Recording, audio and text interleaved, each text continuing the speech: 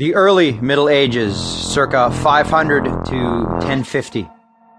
With the disappearance of the Roman Empire in the West, Europe may be considered to have entered upon that period of its history, vaguely known as the Middle Ages. It is a rather misleading term, but hallowed by centuries of use and difficult to replace. The term Middle Ages was first coined by Renaissance historians,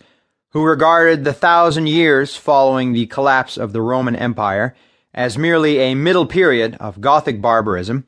separating the glorious age of antiquity from their own great age of the revival of classic civilization. More modern historians have retained the term because it serves a useful purpose and has been so long accepted,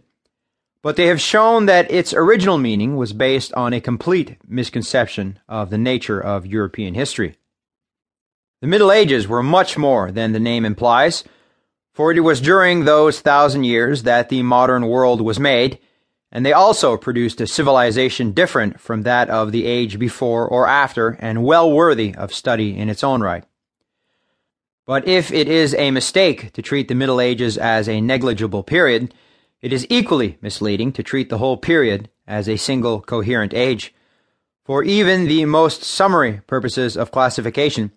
10 centuries are too long a time, and they witnessed too many sweeping changes to be grouped together under one name, if that name is to retain any significance. For greater convenience, therefore, we have made further divisions, and will treat first under the heading of the early Middle Ages, the period extending roughly from the end of the 5th to the middle of the 11th century. Changes in plenty occurred even within this shorter period, but it had certain characteristics that made it off from the more settled age that followed.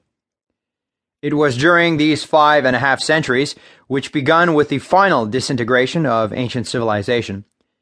that in the almost purely agrarian society of Western Europe and in the more cultured East, the foundations were laid for that new type of civilization, which we think of as typically medieval. It was in this period that the Roman Empire in the East became Byzantine,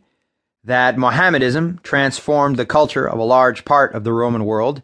that the Germanic and Scandinavian peoples settled down in their permanent dwelling places, that feudal society began to take definite shape, and that the feudal kingdoms on the one hand and a united Catholic Christendom on the other emerged from the tangled chaos of the barbarian conquests.